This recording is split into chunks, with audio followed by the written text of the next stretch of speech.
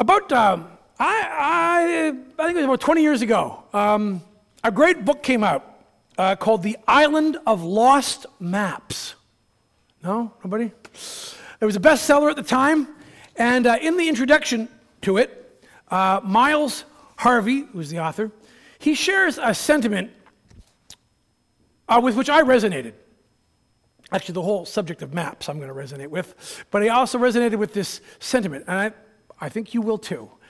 This is what he wrote. He says in the introduction, he says, "In my 30s, I spent a great deal of time at the Copy," that's K-O-P-I, at the Copy, which is a self-proclaimed traveler's cafe. It's in Chicago, whose walls were adorned with masks from Bali and shelves were filled with Lonely Planet guides to far-flung destinations.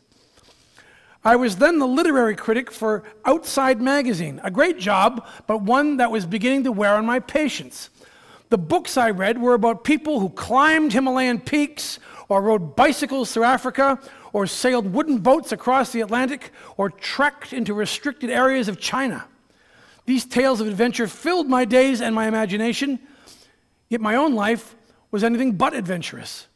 The hours spent slogging through book after book in a dark corner of that coffee house, or staring endlessly into a computer screen. The interior of the Copy, K-O-P-I, was ringed by clocks, each one showing the time in some distant locale. And as I watched the weeks tick by in Timbuktu and Juneau and Goa and Denpasar and Yogyakarta, I began to long for an adventure of my own. Harvey said that he just loved looking at maps, and I think that's why somebody gave me this book, because they knew that's me as well. Harvey said that, he said in here that he felt like he was acting like a character in a Joseph Conrad novel who said, "When I grow up, I will go there." So Harvey would look for hours at exciting places in South America, Africa, or Australia, and lose himself in the glories of possible adventures around the world. He'd find an exciting spot on the map, put his finger on the spot, and say to himself, as it were, "When I grow up, I will go there. When I grow up, I will go there." Is it just me? Can you identify with Miles Harvey at all? Are you ever impatient with your life? Do you ever grow weary of the routine, of the way things are? Is there any part of you that might like to get up from your seat and go off on an adventure that might leave your life qualitatively better than it is today? Well, there have been those who answered such questions with a resounding yes. Yes, I want to go there. Listen again now to this story from the Bible about some people who did go. While walking by the Sea of Galilee, Jesus saw two brothers, Simon, who's called Peter, and Andrew, his brother, casting a net into the sea, for they were fishermen. Fishermen, that was their life. That was their box, their world. That was their coffee shop in which they hung out all the time, as it were. And Jesus said to them, "Follow me, and I will make you fishers of men." Jesus said, "I will take who you are today, and I will teach you how to play in a new key, with more impact, with more influence. I will make you fishers of men." Immediately, it says, they left their nets and followed him. And going on from there, he saw two other brothers, James, the son of Zebedee, and John, his brother, in the boat with Zebedee, their father, mending their nets. And he called them. Immediately, they left the boat and their father and followed him. When I was 19 years, I figured out, it was when I was 19 years old that I made a new friend, Peter Lurvey. He was a few years older than me, but we were both juniors in the same college. Now, why weren't we the same age if we were in the same year at college? Because instead of going straight to university, a group of four others from Minnesota who were headed for India to sing and play music in Lutheran churches there and generally help out with evangelism and the ministry. This group said to Peter, "Come with us." And he did. He put his university on hold. He went. Once, I remember him telling me, when he got sick while in India, he slept in the train above the seats in the luggage rack using his Bible as a pillow as they went to the next city. Now, when I heard all this from Peter, I was dumbfounded. Who does these things? Well, in one sense, that's what the disciples did. They just got up and followed this strange new rabbi, Jesus. It's striking how immediate their response is. Jesus says, "Follow me." And all these hard-nosed working people suddenly drop their tools, or in their case, their nets, or they get out of their vehicles, They leave behind their associates. In one case, it was their father, one of them, and they go following after Jesus. Who does this? When we read these things, I think we can't help but feel that there's something about this kind of response that's kind of contrary to human nature. It's just so odd. Seems odd, that is, until we read the words that come in the gospel next. In the Gospel of Matthew, what comes next, it gives us the context that makes what those men did in following Jesus understandable, not inexplicable.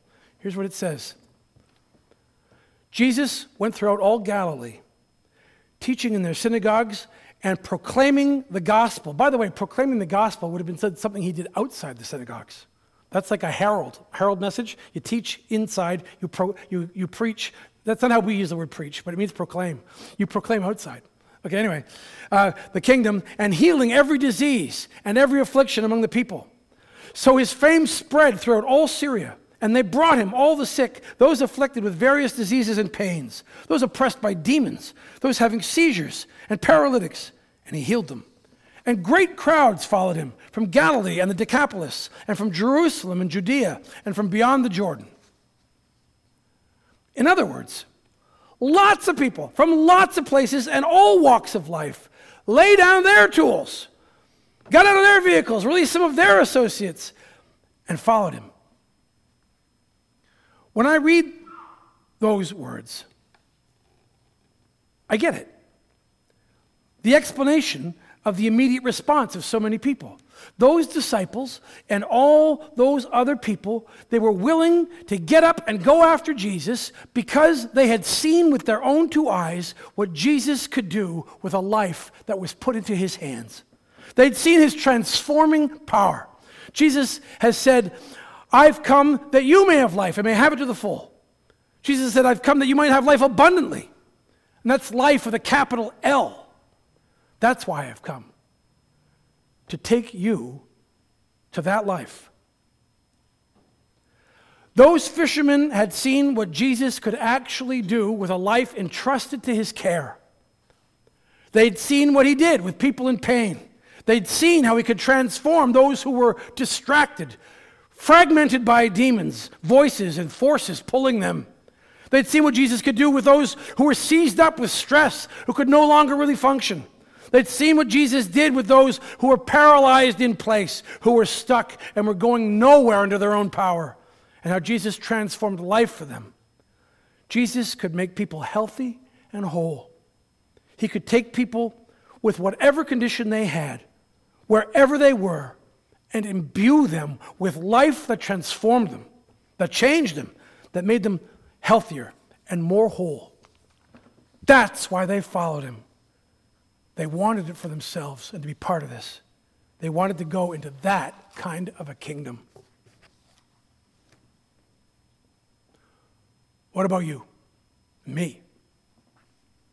Are you interested in a more abundant, healthier, fuller life than the one you've settled into? What if Jesus could take you to a land where your past wounds and mistakes no longer haunt and hamper you, and you live totally free of that past? What if he could take you to the land of beginning again? What was that movie? Do Over. What if he could guide you to a region where relationships are safer and sweeter than you've dared to dream they could ever be for you? What if you could go from the boredom of watching time tick by in your life to getting up every single morning with purpose, feeling the exhilaration of knowing that today God is going to use my life to make a difference in the lives of other people? What if there was a way that you could get so close to the infinite God that you didn't just know about him, you knew him as your closest companion? Jesus can take you to that place on the map. Imagine him leading you on a wild, unpredictable, magnificent, transforming journey. Imagine gaining such closeness to him along the journey that he progressively, builds himself into you. He infuses you with his own character because you're with him all the time. So that when people meet you, they think, I feel like I've been with Jesus. What if he could do this in you?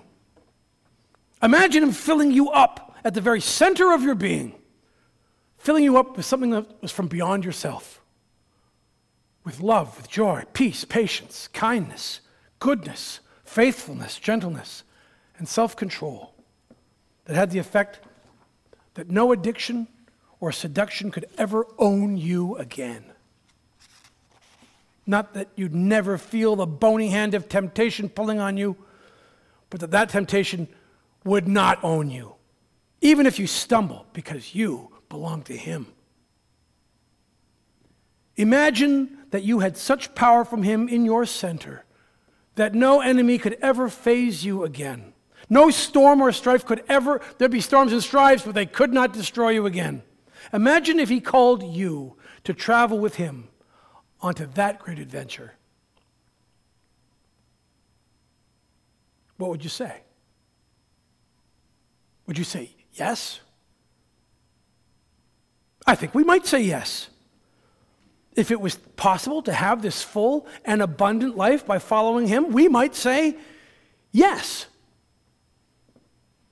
Well, the truth is, Christ has called you and me.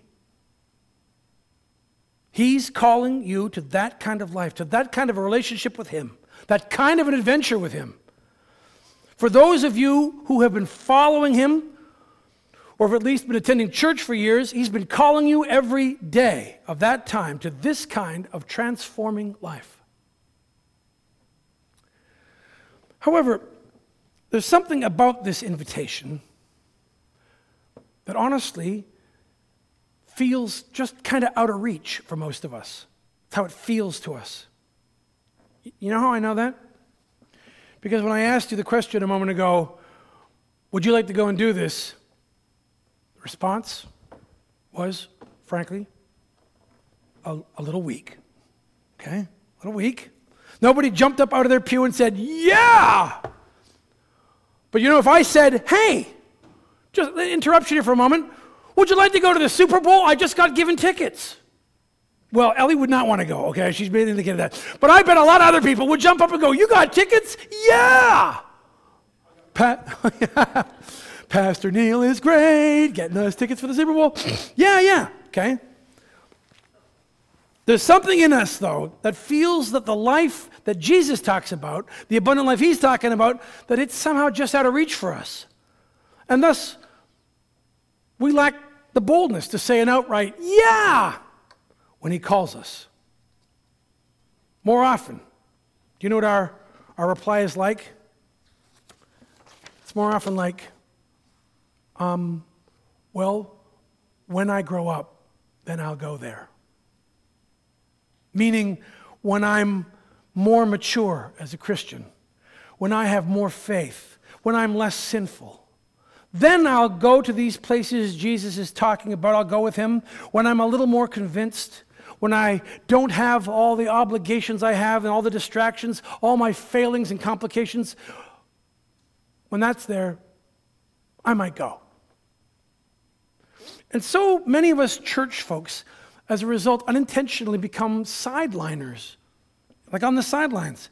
And not just church folks either. I guess everybody can become a sideliner to the great adventure of life. More of an observer than a real liver of life. someone who's more of a spectator than a player in it. People living more vicariously through others than valiantly. Their passion is found in the books they read and the movies they watch. They fight their battles through fantasy proxies like James Bond or Katniss Everdeen. Sideliners admire and applaud the great servants, courageous heroes and spiritual superstars, but they themselves don't get up out of their chair. They don't rise to their feet and shout. They do not leave the room in which they're sitting and actually go with God to those places. They think to themselves, later, I don't know, when I grow up. When I grow up, I might go there. They still have not realized that it's not by sitting, but only by going with God to those blank spaces on the map where they've never been before, that they will actually grow.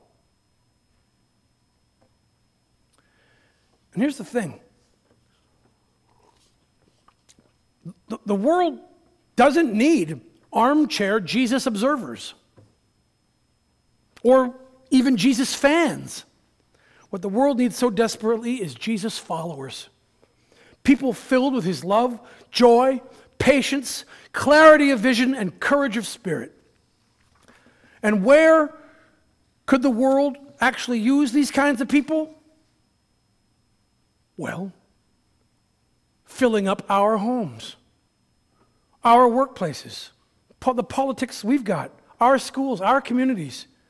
You know, when Jesus calls you to follow him, he's not calling you to India. At least not probably. Called Peter, but probably not us. He's calling you to live life with him as your king. Where? In your home, your workplace, in politics, at school, and in this community, reflecting his kingdom right where you are. We think, no, he really can't mean me. I'm such a sinful man, or I'm such a sinful woman. Listen, it's true. You are. So am I. But the biblical faith teaches us that real sinners, like you and me, have a real Savior, Jesus. By his cross, he's already saved us entirely from the separation and the condemnation of sin. That's dealt with. That's gone. We are really, truly forgiven. Because of that, we who are baptized and forgiven in Christ have been made eligible by God, not by our performance, but we've been declared eligible by God to accept Christ's call, to now follow him and to grow, to be his disciples and to go with him into an abundant life. Really? Just get up and start following Jesus? It sounds simple. But it doesn't feel so simple, does it? It doesn't feel like a simple, straightforward thing to us. Why doesn't it? How come? Well, I came across this. I really like this. A quote from Ray Ortland. He says, it's a long quote. And I need a little more water. Pardon me. He says, you and I are not integrated, unified whole persons. Our hearts are multi-divided. It's like we have a boardroom in every heart. Imagine it in there. A big table, leather chairs, coffee, bottled water, a whiteboard. A committee sits around the table in your heart. There is the social self there, the private self, the work self, the sexual self, the recreational self, the religious self, and others. The committee is arguing and debating and voting, constantly agitated and upset. Rarely can they come to a unanimous, wholehearted decision. We tell ourselves that we're this way because we're so busy with so many responsibilities. But the truth is, we're just divided inside, unfocused, hesitant, and unfree. End of quote. Yeah, our sins are forgiven, but our souls are still like a disordered committee. This is our condition. Ortland says that there's two ways that believing, forgiven people relate to Jesus, hoping to go on to spiritual maturity. One of those ways they try is to invite him onto the committee. Take a seat at the committee table in my heart, you tell him. I wonder how many of us have done that, even this year, in some kind of a New Year's resolution. We've said, this year, I will listen to God more. I will give God a vote. We let Christ become one more complication in an already crowded, confusing, clamorous life. Yet there is another way to relate to Jesus. And it's to say to him, my life, frankly, isn't working. Please come in and fire my committee. Let every one of them go. You have redeemed me. I hand myself over to you alone. Jesus, I put myself in your hands. The Lord Jesus wants to take us boldly where we've never gone before, into the life of the kingdom of God. He wants to take us on the great adventure. And that is exactly what he means when he says, come and follow me. Do so, starting just as you are. You say, oh, just as I am, I'm too poor in spirit. Jesus says, blessed are the poor in spirit. You're eligible. Come and follow me. Let him show you the life for which you were truly made. So here, getting close to the end now of my sermon, is a recommendation. Consider putting at the top of your resolution list this commitment. I will take some deliberate steps to go on the great adventure with Christ this year. I'll get out of my chair. I'll get in motion. Get off the sidelines. Go with Jesus to some blank space on the map. I'm going to go with him. Me and him. Now, as a pastor, it's my job under Christ to help any member of this church who's ready to do that, who says, okay, I'm going. What now? At St. James, because we're Christ's church, we must assist people who are in that position. When Jesus told his church at the end of the Gospel of Matthew, make disciples, that translates into help who's ever ready to get up and actually take steps to grow and follow Christ. So when that person who is going for it is you, what kind of help have we got here at St. James Lutheran Church for you to do that? I'm going to mention a couple of things. One is the Alpha Course. Ever heard of that? Well, you're hearing about it now. The Alpha Course. Not only will it's 10 weeks long, not only will it teach you deeply about God's grace, God's love, and God's forgiveness in Christ.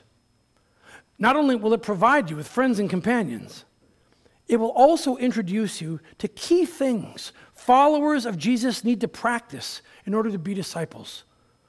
There's topics there like, how does God guide us? Really, how are we going to be able to follow Jesus if we don't know how God guides us? It's a topic, Alpha. There's a topic, why and how do I pray? Does God still heal today? You know, is Jesus going around healing people? How do we participate in that today? Why and how should I tell others is a topic. How can I be filled with the Holy Spirit? And there's other topics. It's really super course.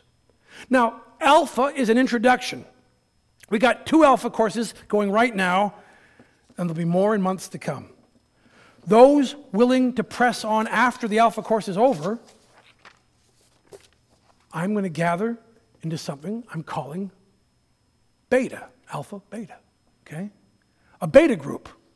What will that be? In Beta, we'll not so much learn about, but we'll put into practice the things we were introduced to in the Alpha course. The objective is to join with the risen Jesus, going with him, learning to believe and to do what we see people in the Gospels believing and doing. That's discipleship. Friends, when Jesus says to you, come and follow me, it's the most amazing invitation you'll ever get. Say yes to it. Take some steps in his direction, and you will have a life that is full and extraordinary. Amen. Now may the peace of God, which transcends all understanding, guard your hearts and your minds in Christ Jesus for life everlasting. Amen.